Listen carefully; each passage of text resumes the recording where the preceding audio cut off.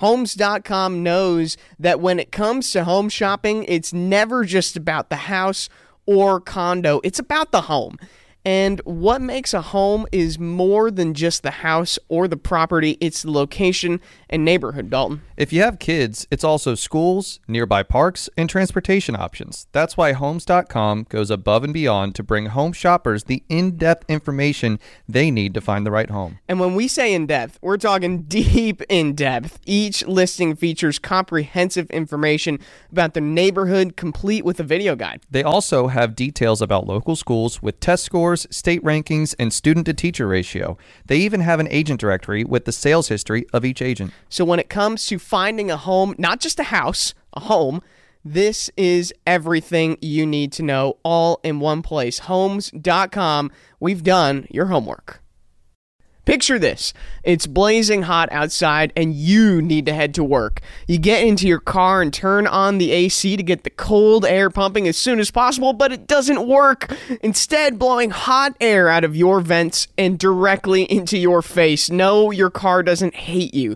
This issue is commonly caused by low refrigerant due to leaks in the air conditioning system, and there's an easy all-in-one solution that will restore your cold air in no time. There's no need to go to the shop and pay lots of money when you can save time and money recharging yourself with AC Pro Recharge Kits.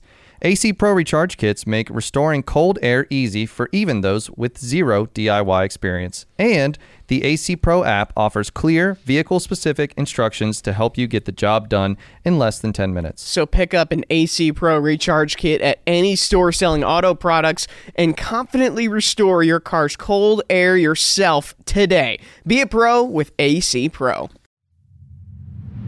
What do you think? Did it get him? I am weird, dude. You are weird. Mr. Dale Earnhardt Jr. That family picnic sometimes gives you more than just potato salad. That's the voice of my co-host and one of my best friends in the whole wide world, Mike Davis. We're screwed. What does that mean? No, we're not standing in that box together in our underwear. Are you kidding me, Mike? Oh my God, that is hilarious. All right, so welcome to another episode of the Dale Jr. Download, and this one we're coming from the inside of a Chevy Suburban on the way home from Martinsville Motor Speedway.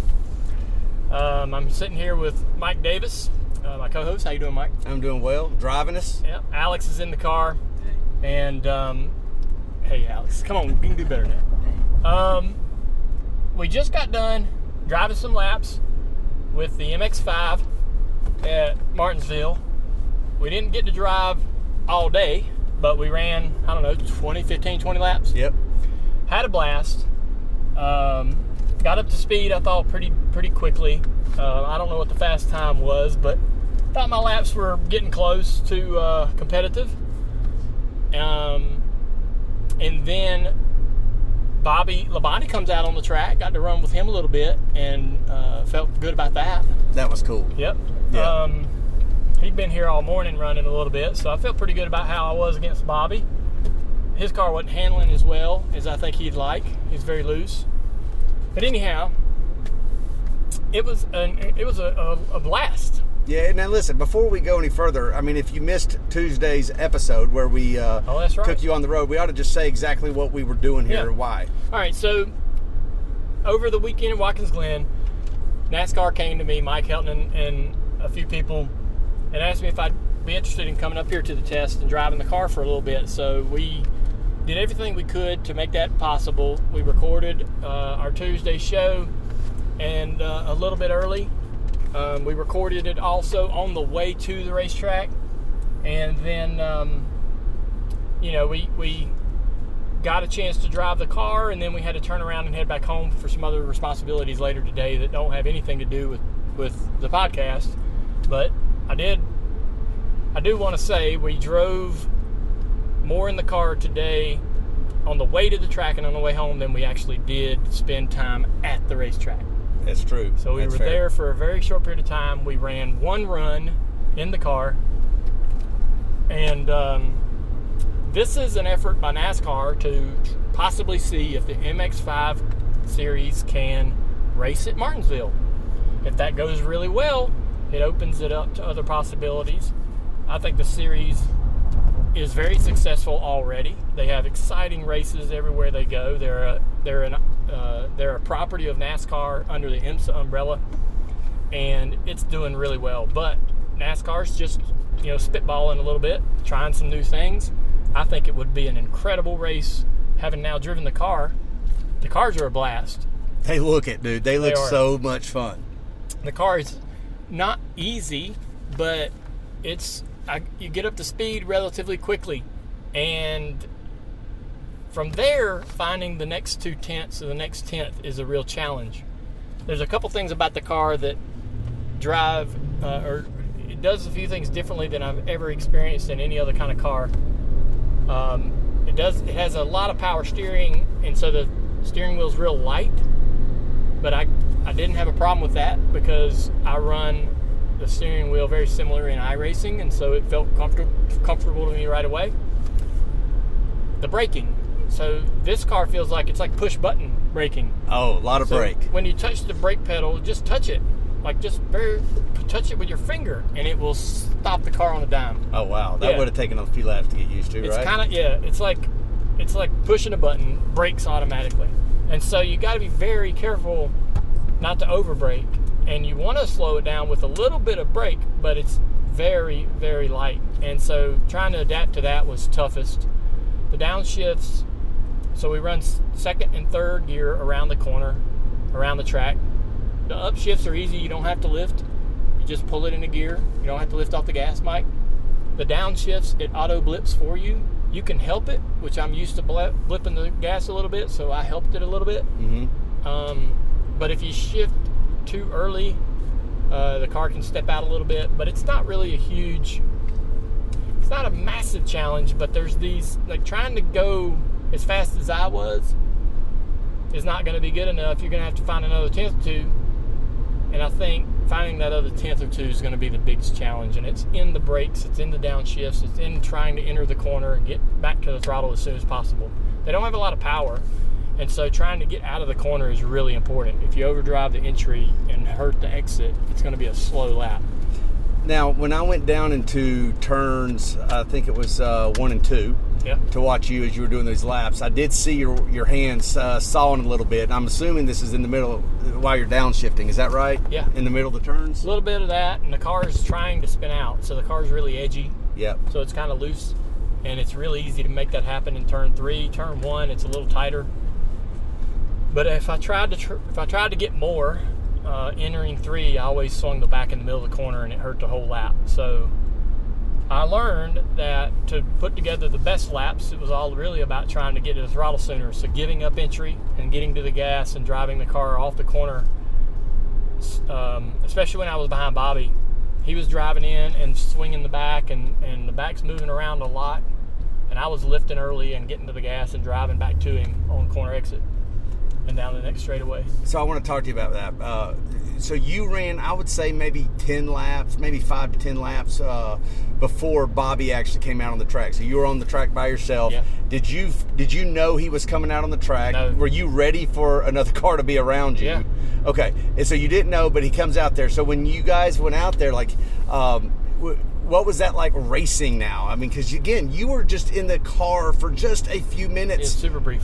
Oh, yeah. So for me, I was like, man, I don't know if that's enough time for me to get acclimated to a race car. Well, we went around. I went, when Bobby come out, I slowed down to get behind him because he's been here all morning.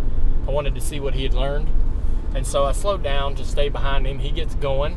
I followed him a few laps, saw what he was doing, made some changes to what I was doing. And then I went by him and just started running laps alone. And he was struggling with it. His car was really loose. And so, when I went to his inside, we were heading down the back straightaway, and the car's loose into 3, and you got a downshift, braking, all those things kind of makes the back want to swing.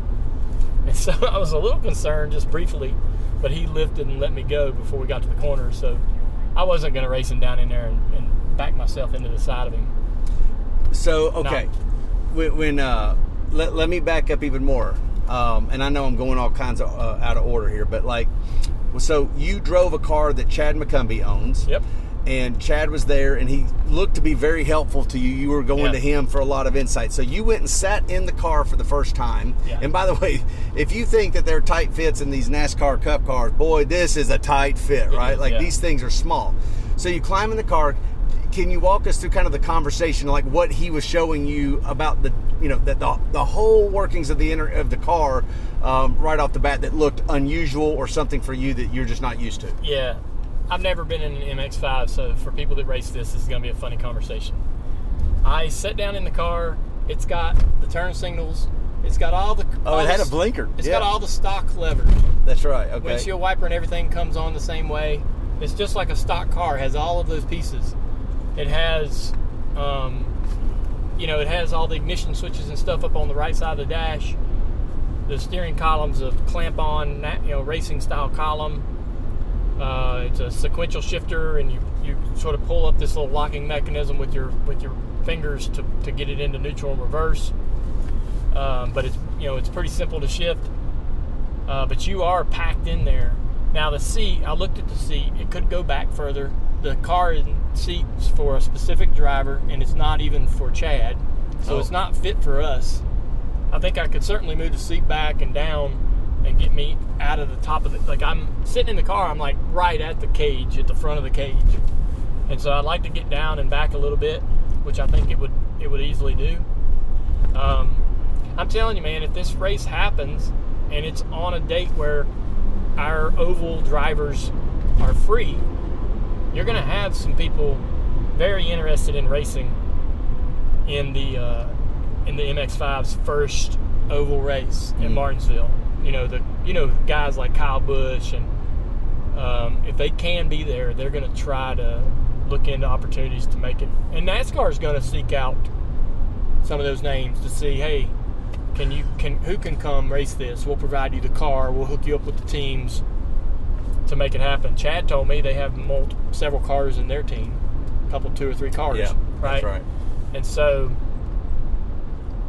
it's certainly interesting. I think it would be a blast to race in that race, and they're really fast through the corner. They don't go super quick down the straightaway, but they really don't. But no. Like as you were saying on the Tuesday podcast, in those cases, that sometimes means you can actually get to the corner a whole lot better without as much brake because you're not carrying as much speed into the turn. Well, that certainly was the thing I noticed right off the bat. That these things, they're not going super fast down the straight, so the way you rolled them through the corner was definitely different. Something that, and I loved seeing your hands. I mean, those skeleton gloves were just moving, and you were getting used to it. And I could hear the downshifting.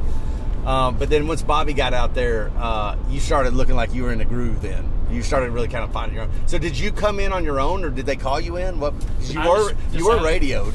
Yeah, I just decided to come on in. Okay. I'd ran a lot of laps and got the tires pretty warmed up. Gotcha. And so I couldn't get back to my fast time. That's kind of the only reason I would have stayed out there, is if I was like, okay, I can better my best lap. And so I'd gotten the tires kind of hot and slick, and the car's kind of lost a couple tenths, and I decided, if I can't beat my best time, I'm going to come in and think about it. Okay. I knew we didn't have all day to be messing around. So you were talking to those guys. I was talking to some folks.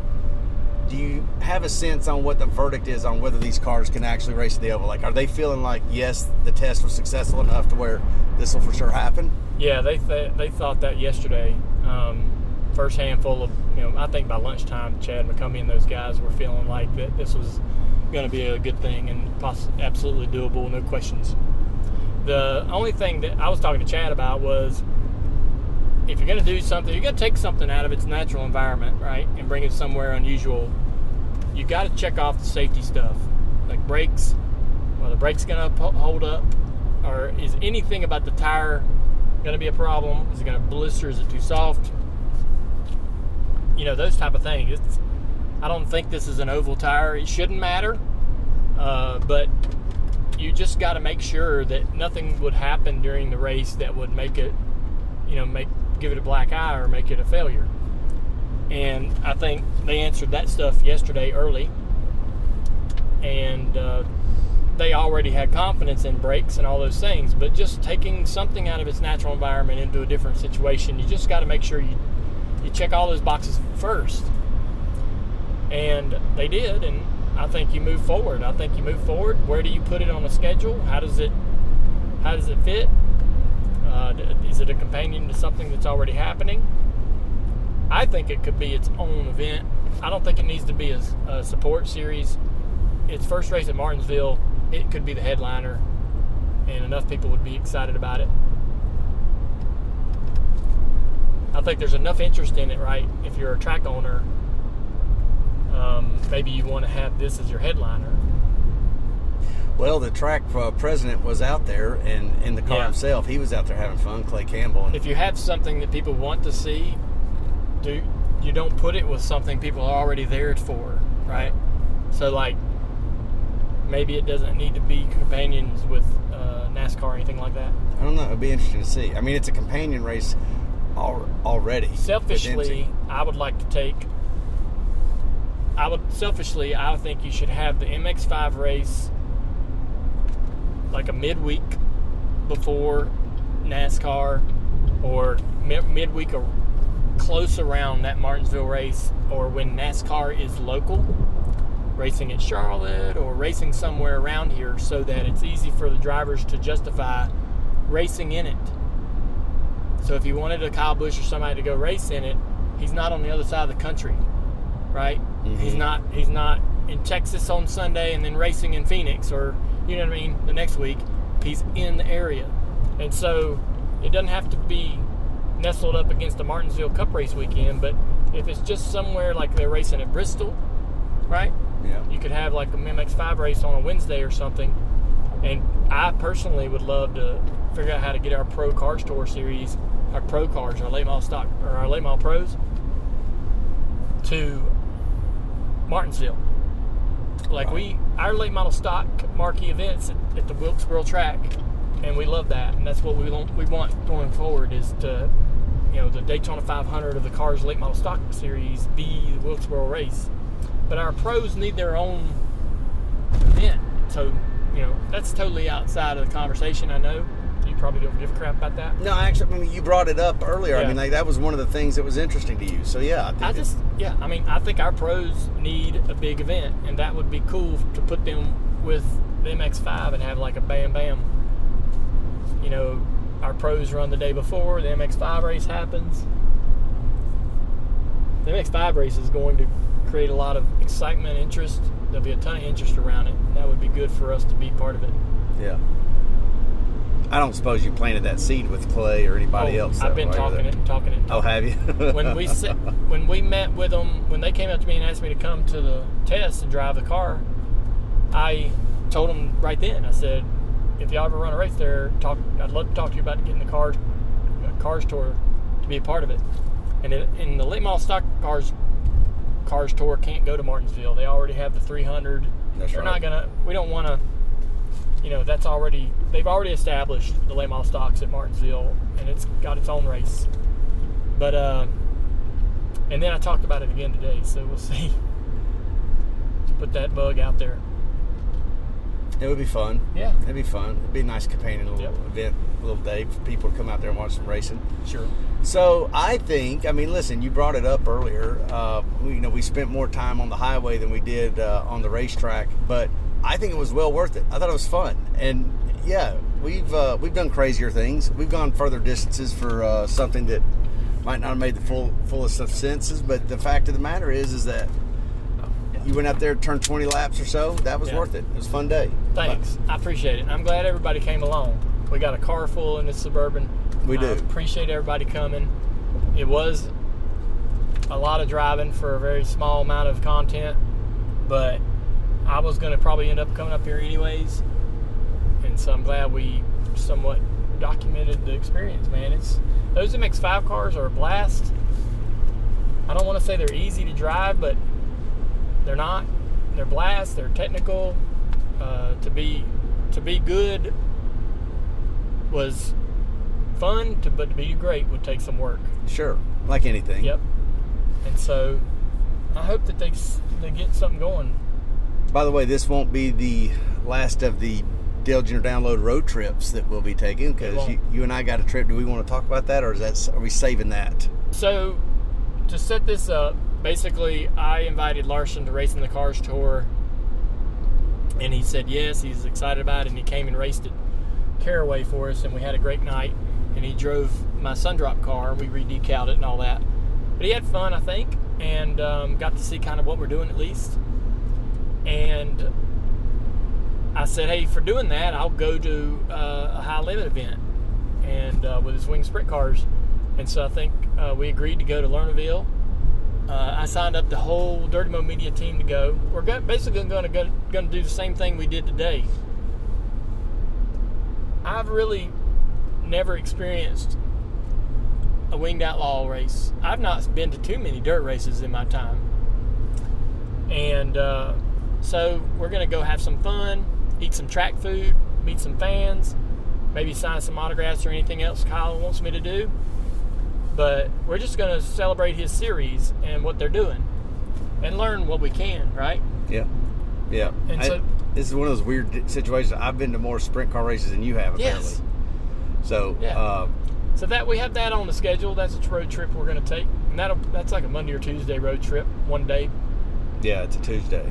Yep. So that's coming up. So, yeah, Dale Jr. Download road trips is a thing, Alex. We'll just start taking these field trips every now and again, and we'll just tell James, Micah, everybody, come on, you're in. Amen. We're actually going to fly to that one, boys. Yeah. Not driving to that one. Big time it. Yeah. So it should be fun. The Dale Jr. Download is brought to you by ZipRecruiter. You going to any concerts this summer, man? I am. I'm seeing a concert in June. Hardy and Kip Moore. Love Hardy. In Charlotte. I was so stressed getting the tickets. I'm going to be front row. I'm in the pit. When these tickets go out, man, I am online as soon as tickets open. I don't want to miss a thing. Yeah, you got to act quick. Yes. And when you want the best, you have to act quickly or someone else will get it instead. It's like if you're hiring for a business, you want to find the most talented people for your open roles before the competition scoops them up. So what's the best way to do that? ZipRecruiter. ZipRecruiter finds qualified candidates fast, and right now you can try it for free at ZipRecruiter.com/Dale Jr. ZipRecruiter's powerful matching technology takes center stage to identify top talent for your roles. Immediately after you post your job, ZipRecruiter's smart technology starts showing you qualified people for it. Amp up your hiring performance with ZipRecruiter and find the best fast. See why 4 out of 5 employers who post on ZipRecruiter get a quality candidate within the first day. Just go to this exclusive web address right now to try ZipRecruiter for free. ZipRecruiter.com/Dale Jr. Again, that's ZipRecruiter.com/Dale Jr. ZipRecruiter, the smartest way to hire. NASCAR history and heritage come alive at the NASCAR Hall of Fame. Celebrate my fellow inductees Donnie Allison, Jimmy Johnson, and Chad Canals with their class of 2024 artifacts enshrined in the Hall of Honor. Don't miss the Ford Performance Showcase. It's a new Inside NASCAR exhibit that showcases the Ford Mustang's next-gen car through its design and innovation. The latest edition of Glory Road explores over 75 years of racing history with its cool 33-degree banking and 19 cars on display. On Mondays and Fridays, there's guided tours that take you behind the scenes with incredible stories and access to a NASCAR Hall of Fame insider. Or you can explore the hall at your own pace with the new mobile hub. It's a digital experience. Get behind the wheel of a realistic iRacing simulator. Or you can learn how fast-paced pit stops work with the Pit Crew Challenge. From the legends who shaped the sport to the new heroes earning a spot in the record books, the NASCAR Hall of Fame delivers an unforgettable experience. Book your visit to the hall today at NASCARHall.com. So episode 7 of Becoming Earnhardt came out yesterday, and we actually initially wrote episode 7 and 8 as one entire episode, but it was so many races and so many things happening that we split it in half. So now we have episode 7. We're closing in on the end of the season. Dad's back at the wheel of his race car after the injuries in Pocono, and he's just trying to get some results. He's kind of struggling with his endurance, which is interesting, and there's a couple, we talk about how Bill Elliott was asked to go to Dover. I called Bill. I said, hey, Bill. I said, man, I can't really find a bunch of information anywhere, but you were And it's pretty cool when you get Bill Elliott on the phone. I mean, it would sounds say. cool. When Bill Elliott answers the phone, it's really badass. You call a Hall of Famer champion like that, and he answers. It's a good feeling. So,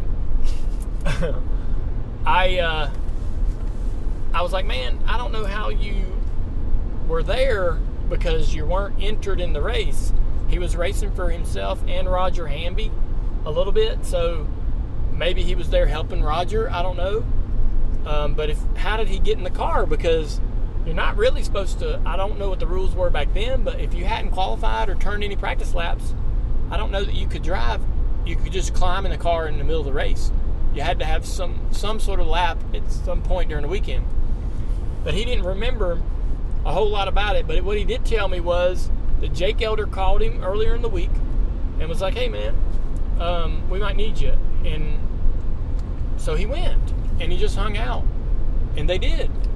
And they stuck him in there, and then Dad gets back in. I always remember, so that was the cool thing to find out and be able to actually call Bill and ask him about it instead of digging through an article and finding it somewhere. It's kind of fun sometimes just talking to the people, right? Call the source. Yeah. But the other thing, too, is I've known, we've sort of been talking a lot about relief drivers and how common that was. And one thing we missed was David Pearson got relief at Bristol from Lenny Pond. That's right. And so I had that picture in my phone, and I just missed on it, not including that little tidbit in there. But I never knew that drivers got back in. I didn't either. It blows my mind to hear him even talk about the driver got out during the race, came back, got back in, which is what your dad did. And Richard Petty does this a few times. Yes, he does. It's like they get out for 100 miles and feel better and take a break. We're going to get back in there. Right. And it's likely because, the driver in there is doing the relief, but he's not entirely comfortable. The lap times aren't as good as they need to be. Whatever, right? But it's interesting that Bill drives the car and then Dad gets in and finishes the race. But I, having a lot of fun with this series. I thought it was a great episode. We've only got a few races left in the season to be able to wrap it up for episode 8. We're going to have a 9th episode, and that's one I'm really excited about because we're still in the process of putting the 9th episode together. The season will have been over, and we're going to do basically a Where Are They Now? What happened to, Joe Milliken? What happened to all of these different... We obviously have some people that we know what happened to them. Dad, Terry Labonte, Harry Gant. But we're going to try to tell those briefly, but really get into the, the history of some of these other characters that were talked about a lot during the series. So that'll be fun, and I think we're gearing ourselves up for possibly doing 1980.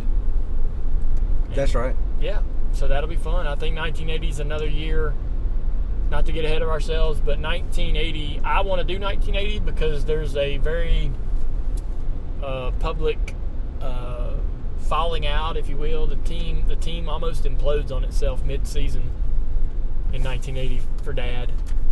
The Osplin team. Yeah. And then, obviously everybody knows he goes and wins the championship. So there's got to be, I know a lot of stories, but there's got to be some stuff we can learn. I mean, you remember Tommy Russell telling us about how they went to Vegas? Yeah. And all that after they won the championship? Yeah. As a matter of fact, I was just thinking about that Tommy Russell conversation the other day, because you talk about one of the funniest and best moments I think we've ever had on the download is Tommy Russell trying to be cryptic and not really wanting to give out the fact that he goes, well, we had to have a bottle. Yeah. And you're like, what? Yeah. Daddy Red Nitrous? Yeah. Tommy Russell's a great conversation. Yeah, but I was thinking about that the other day. But so the other thing is that eventually Suitcase Jake's going to Suitcase Jake, ain't he? I mean, let's not give away too much. Okay. But all right. We know what he's capable of. Yeah. We, in the 79 series, there was a lot of moments where Jake is like showing his frustrations with trying to wrangle Dad in, and I hope that people got the gist of that a little bit when they were dealing with the when they were taking the series in and listening to it. Even this most recent episode, Jake's telling him to get out of the car. In fact, I think your dad wrote that in a column where he was talking about, I didn't want to get out, but Jake said I needed a break. Yeah. And so, like, you could just kind of get the dynamics of that. Yeah. It's more like a father-son, and this is the way it's going to be. Jake would do things just to show just to prove the control. Who's boss? Yep. Right. And even if it didn't make in all the sense in the world, that's my decision, and then when I make it, that's what we're doing. Sounds like a lot of crew chiefs, really. Yeah. Well, I don't know. You're like, whoa, easy. Don't go indict the crew chiefs. Yeah. But no, that's one of the things that came out in that series. All right, well, good episode. We're gonna we're working on episode 8 for next week, and I hope everybody enjoys it. One thing I wanted to cover before we close out, been kind of fun over the last month or two, kind of doing a little back and forth with Denny on his podcast. They'll say something or we'll say something, and there's some comments back and forth. There's one thing in particular I think that I heard on his podcast this week. Let's listen to it. I think then he got goaded by his team. And I just think that is not good at all. I think the team, I understand it, but no, I don't. I don't understand it. Let the drivers handle it.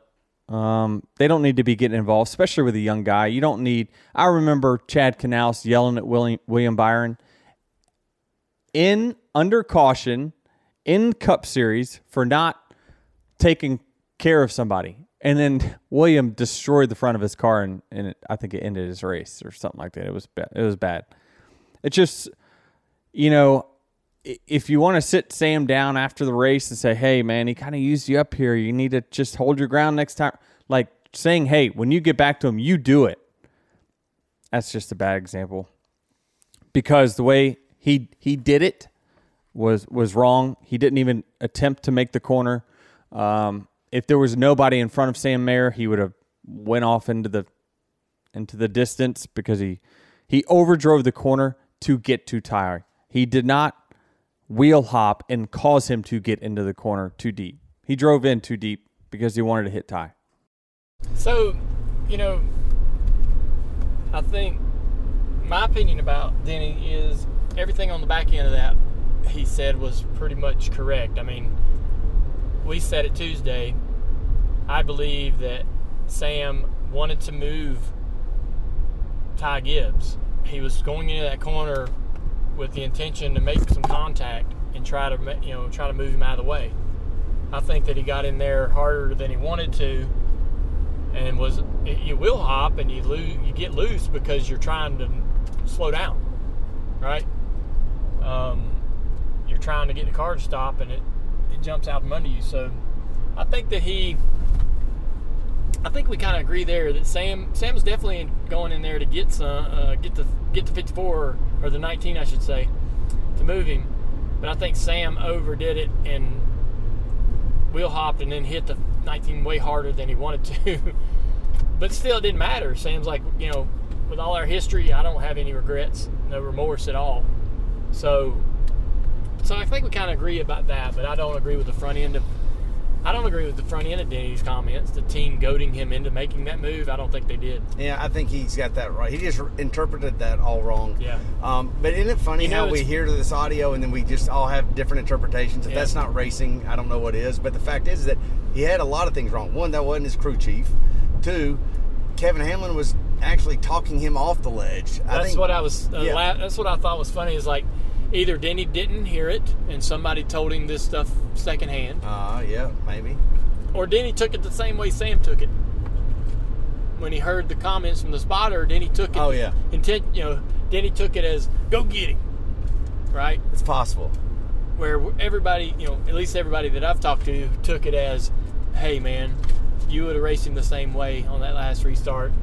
Regroup and buckle down. And he said, I can't remember exactly what his words were, but he may say, do what you got to do. But the fact of the matter is, you're just trying to pump up your driver. You got a green, white, checkered restart here. Get your head back in the game. Go try to win the race. Yeah. But he was certainly not saying go take him out. There was none of that. No. But you're right. Wrong. Sam goes 10, 4. And we're like, whoa. No, what no, did no, we just no, hear? no, no, no. Not 10-4. Not 10-4. Not 10-4. Just a copy that would have been fine. Yeah. All right. Well, Denny, you're wrong. Isn't that what we're trying to say? You went so hard on Denny. Good job. I'm so proud of you. You didn't think I had it in me. Yeah, I didn't think you had it in you. Denny ain't going to do that again. Not after that butt chewing.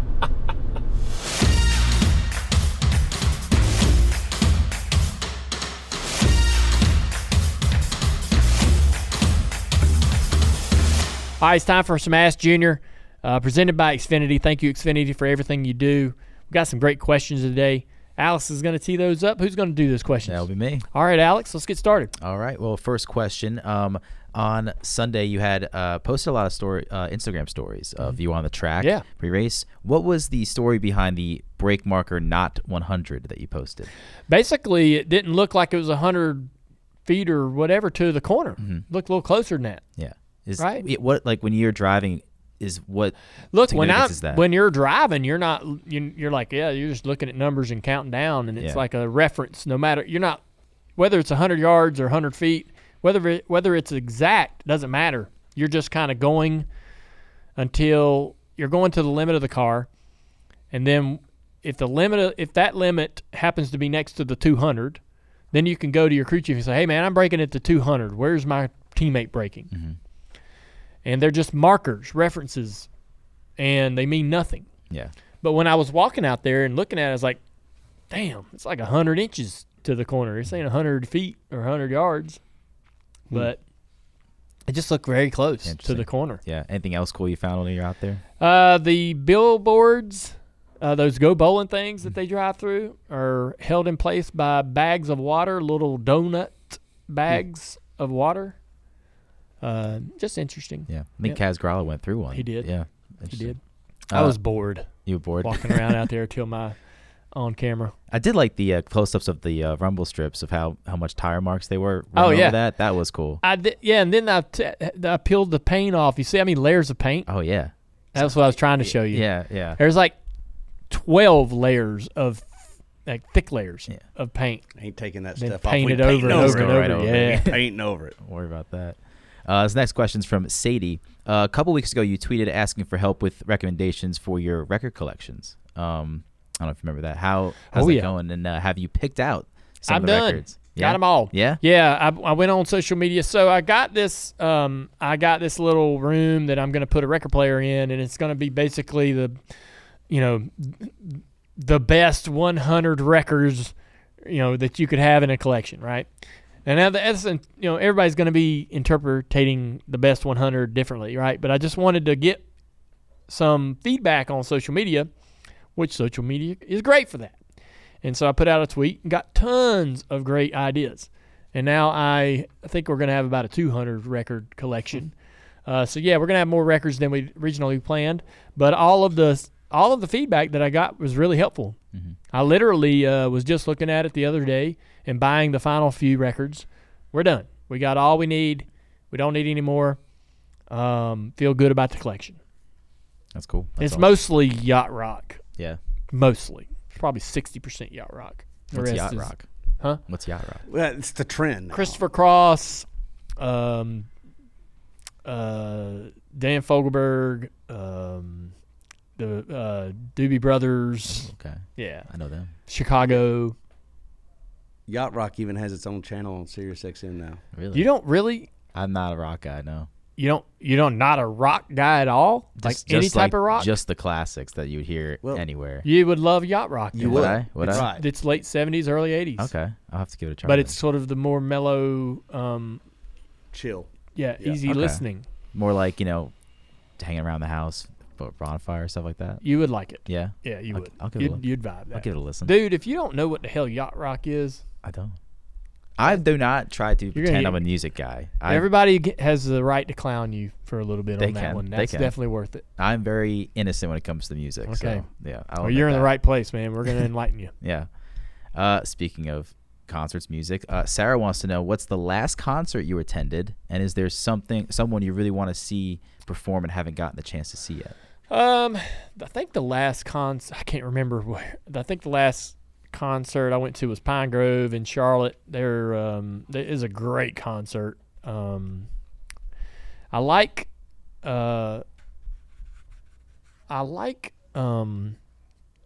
emo pop punk music, which is Dangerous Summer is one of my favorite bands. All of us, we've talked about that. Anytime I can see them play is awesome. Tiny Moving Parts is a band I'd like to see live. I've tried a couple times, but just haven't been able to get to a show. But I mean, you know, I would like to see. Honestly, I'd like to see Christopher Cross. Speaking of yacht rock, you know, he sings that song "Sailing," right? Yeah. So that's kind of like the poster song for yacht rock. And I was looking online when I was making this record collection. I was like, damn, does he even still play? But yeah, he's out there still digging. So I don't know. I think seeing I've been kind of interested in going to one of those like festivals where it's like a specific genre. So I know like Everclear and all these 90s alternative bands sort of tour together, and there's like, you know, there'll be like 8 or 10 bands on this sort of one day, you know, festival. I'd like to get to one of those, man, and just get full nostalgia. That'd be pretty cool. Yeah, because I went to all those when I was young in mid-90s, late 90s. They had the Weenie Roast out in that's what they called it. The 106.5 radio station, local station here, played all alternative music, and they had a concert every year called the Weenie Roast out in the outdoor amphitheater in Charlotte. And it would be like 2 or 3 days, and it was everyone. Alanis Morissette, live, Stone Temple Pilots. It was all the bands. Wow. And, man, it was amazing. And I went to that like 2 or 3 years in a row. And so to do something like that now with the same bands would be cool to go see a 9 or 10 band show from 90s alternative stuff. Yeah. Do you remember your first concert you ever went to? My first concert was Moody Blues in Chicago. That's been on Ask Junior not too long ago. Yeah, I was about 15. I think it was Andrew was doing that, and he didn't know what Chicago was. Yeah, he thought he was talking about the location. Yeah. I think we got time for one more. It's pretty simple. What is your predictions for Daytona? Do you think Bubba gets in or not? Shoo-wee. So I think Bubba's pretty confident because he does really well at Daytona, and he knows how to stay out of trouble, you know, into plate tracks. So I feel like his chances are the best. But something's giving me this weird vibe, man, that whoever wins at Daytona is going to be a non-winner. Yeah. And so then therefore it's got to be Bubba if he's going to get in. Yeah. Right? Yeah. He's the only one that's not locked in. So right. Yeah. So I got this weird feeling, man, it's going to be this sort of, it's going to be this weird non-winner, like Harrison Burton, somebody like that. Yeah, I got this weird feeling like it ain't going to be any of the current winners or anybody that. I think it's going to be a wild, nasty. It's going to be sick, crazy race, and we're going to have it's going to be. They'll be in the top 5 crossing the finish line at the end is going to be like a Rick Ware car and Spire Motorsports. Yeah. It's going to be one of them races. Yeah. Oh, so you're looking for chaos here. I think it'll be chaos. Yeah. I don't think he's going to have to look hard for it. It'll be chaos. Yeah. I got a question for him before you close it down. Go ahead. One of the funny tweets, I don't know if you saw this, somebody over the weekend said, tell Junior to give Neil Armstrong his headset back. Because I got it because I noticed when I was watching the broadcast that the cans are huge. Earphones are amazing. Oh, yeah. Yeah. And am I crazy or are those new? Because I don't recall seeing these big old earphones like that. They've always been massive. They call them cans. So this barrels. is funny, man. This is hilarious. So, when we so there's 2 options. They call it, there's cans and blue steel. So the blue, I don't know why they call it blue steel, but the blue steel is the earplugs, right? And so that's what we used out on the track. But you can't use that for whatever reason during the broadcast. And so I guess the mic and everything's important. They got to have all that going on. And so they put you on cans. And they're literally like freaking giant cans. And Yeah, he looks silly. Yeah, I can't help it. I don't get to choose. Well, I bet there ain't an ounce of a noise coming through those babies. I'll tell you this, man. Got them all They look sealed off. comfy. They look comfy. Listen, I'll be honest. I felt like that this is like shouldn't matter to anybody, but I felt like my performance Sunday was trash. And if that had been the case in year 1 or 2, I would be a basket case today. But for whatever reason, at this point, I don't love that I don't think I did a good job. I wish I would have done a better job than I did. I didn't think I did a really good job in my part of the show or where I was at. It was a tough race to call because there really wasn't a whole lot to do. But like it doesn't bother me as bad. Good. I tried and it didn't work and it didn't feel like it didn't feel good. And if I look hilarious, yeah, so be it. Whatever. Right. Well, I'm glad you feel that way. I still think, listen, it's my opinion they're playing you out of position. I don't know how they could expect you to go out there and win an Emmy for your performance when you're not a turn announcer. You belong in the booth. Yeah. That's where you belong. I'm sorry. I'll die on that hill. I didn't want to get into all that. I know you don't. Yeah. That's me. Especially on our Ask Junior. But, right. yeah, sometimes, man, you get out of the booth or you get done and you're just like, I didn't have it today. I didn't do a good job. What I had to say, I didn't say it well. I didn't articulate it well. I think the first couple of times I stumbled on McDowell, like on my second hit, lap 2. Just had a couple bad hits early and never really got a chance to redeem myself with any really awesome action coming through my end of the racetrack. And but you'll have days like that. It was a rough outing for me. But anyways, that's the end of Ask Junior. Thanks for tuning in. Thanks for supporting everything we do here. Thanks to Xfinity. And enjoy the rest of the show.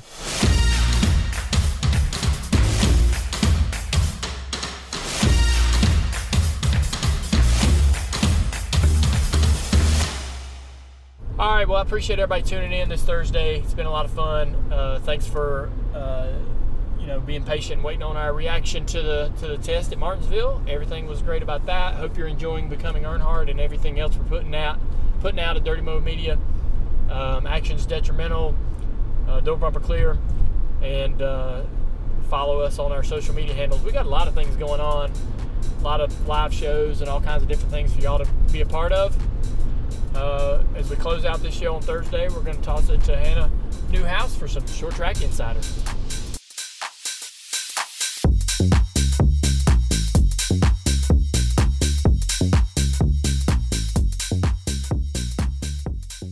Is anyone else very much ready for sweatshirts, fall weather, and championship weekends? Yeah, me too. But welcome back to Short Track Insider, where I am so not ready to melt into a puddle every single weekend at the racetrack. But don't worry, fall is just around the corner. It's been teasing us. We got a couple hot weekends still coming up, and then it is sweatshirt weather at the racetrack, and I simply cannot wait. So let's get into it. Let's start with the Cars Tour at Tri-County this past weekend for the Old North State Nationals. The event originally was scheduled for earlier in the year, but was again postponed. And man, all of the drivers were just simply ready to get after it at that tricky track, ready to race for $30,000 with the late model stocks.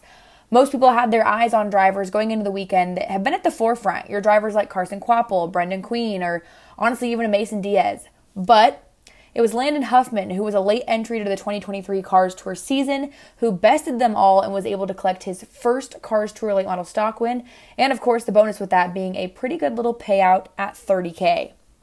Now let's jump over to the West Coast for a racetrack tucked right outside of Seattle, Washington, is Evergreen Speedway in Monroe, Washington, which is a very unique facility. It's a fairground facility hosting a paved 5/8 mile and a 3/8 mile on the inside of that, and then a 5th mile paved oval, and it sees the likes of stock cars, you name it. They have drifting there. There's even a motocross track there as well where they host forms of motocross, and of course the fair. So it's just a great facility. It's a cool place. If you ever get the chance to go check it out, they have NASCAR Weekly there as well. But this past weekend, it hosted the ARCA West Series for the Napa Auto Parts 150, where Sean Hingarini took over the win over Tyler Reif. Cole Raz rounded out your podium. But I think one of my favorite stories coming out of that weekend is up-and-coming late model racer of Haley Constance breaking through and finally getting her first pro late model win. If you're around that area, the Constance family has such a long-standing history and is always one of my favorite families to see at the racetrack when you're up in the Northwest in the racing area. And to me, it's wild that Haley's even behind the wheel of a pro late model because I feel like she's just still so little, but she's grown up, she's worked her way through the ranks, and so it was awesome to see all of her hard work pay off and her to get that win, of course, in front of a big crowd and to have her family there. So we caught up with Haley this week, and here's what she had to say about that win. Yeah, being able to get that first pro late model win was a really great feeling, and being able to celebrate with my crew was awesome because we've worked so hard all season and have gotten close to that number one spot plenty of times, and we finally were able to get it done. It was also pretty cool that the ARCA West crowd was there to watch because I would love to race ARCA one day, and if somebody was watching me and saw my talent, then that would be pretty cool. All right, still a busy weekend this upcoming weekend, and well, this weekend is what I like to call a hidden gem in the world of pavement short track racing. And honestly, I really wish it wasn't so hidden because the event itself is just simply incredible. The track is unique, the racing is awesome, and well, it's Oxford 250 week is basically what it is up in Maine at Oxford Plains Speedway. Such a cool and unique event altogether. Late model racers, primarily kind of in the Northeast region, have all been fine-tuning their programs for this weekend and will all try their hand at becoming an Oxford 250 champion. And man, Maine this time of year is absolutely gorgeous. It's, again, just such a cool racetrack, and I feel like needs to be highlighted because if you are around the area, or honestly, add this one to your bucket list for next year. Make a trip, make a full week out of it, get up to Oxford, and go hang out for the weekend, at this racetrack and this event. And I mean, fun fact, a little sentimental value for me, I actually made my on-camera TV debut there when MAV TV covered this race in 2017. So wild to think, of course, maybe I'm more of a bias to this event. But this weekend, you can catch all the action all weekend long on Racing America. Also this weekend, it is a triple header for the Extreme Outlaw Midgets and the World of Outlaw Case Construction Late Models as they both take on Davenport Speedway starting on Thursday evening. Of course, that track located in Davenport, Iowa. It's 3 nights of racing at Davenport for the short track, and at the end of every single night, they have what is called a semi-truck light show. And I'm going to need someone to report back to me on what that exactly consists of because I am so intrigued. I will be on assignment with IMSA at VIR, Virginia International Raceway, this weekend, so unfortunately will not be there. So someone let me know what that consists of because I'm so curious. Also this weekend, the World of Outlaw NOS Energy Drink Sprint Cars are headed north as they take on the tricky bull rings of River Cities in Grand Forks, North Dakota on Friday, and then they head over to Red River Valley Speedway in Fargo, North Dakota on Saturday. All things, of course, Extreme and World of Outlaw related can be watched on Dirt Vision all weekend long. The Lucas Oil Late Model Series coming off of a busy weekend being at Batesville for the Topless 100. They're headed over to Port Royal Speedway for 2 nights on the docket up in Pennsylvania for Friday and Saturday, while the All-Star Circuit of Champions Sprint Cars can be found at Tri-City Motor Speedway in Auburn, Michigan. Not to be confused with the many other Tri-City raceways, speedways, etc., etc. This one specifically located in Auburn, Michigan. And then they head over to Butler Speedway in Quincy, Michigan on Saturday. You can watch both Lucas Oil Late Models and All-Stars on Flow Racing. And to cap you off with some more pavement racing, the NASCAR Wheel and Modified Tour heads to Langley Speedway this weekend for a Saturday night of racing in Hampton, Virginia, which you can, of course, watch all of the NASCAR Wheel and Modified Tour stuff on Flow Racing. But I also want to take this moment to send out some thoughts and prayers to a longtime member of course, the racing community, the modified family of Tommy Baldwin Jr. He announced his recent battle with cancer, and if you've had the honor of meeting him, you know that he is someone that cancer should be afraid of, and he is going to absolutely kick its tail. So sending all of, our best thoughts and prayers over to the Baldwin family as he, takes on this new challenge. So sending love over there. If you're at the racetrack this weekend, I'm sure, you can't keep him away from a racetrack. So lastly, the Cars Tour back-to-back weekends. Of course, we talked about them racing for $30,000 last weekend. Well, they're headed to Wake County for their second visit of the season this upcoming weekend. Last time we were there, we saw a breakthrough winner, a driver get his first win. We had a new winner last weekend with Landon Huffman. Will we see another new winner added to the 2023 Cars Tour schedule? You'll have to tune into Flow Racing this weekend to find out. Well, if you're headed to a racetrack this weekend, send me a tweet. You can tag me on Twitter at Hannah Newhouse. Use the hashtag ShortTrackInsider. Let me know where you are, what you're watching, and hey, maybe we can talk about it on next week's episode of Short Track Insider.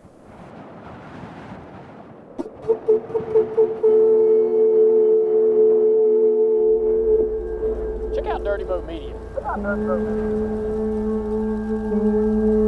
Check out Dirty Mo Media on Twitter, Facebook, TikTok, and Instagram.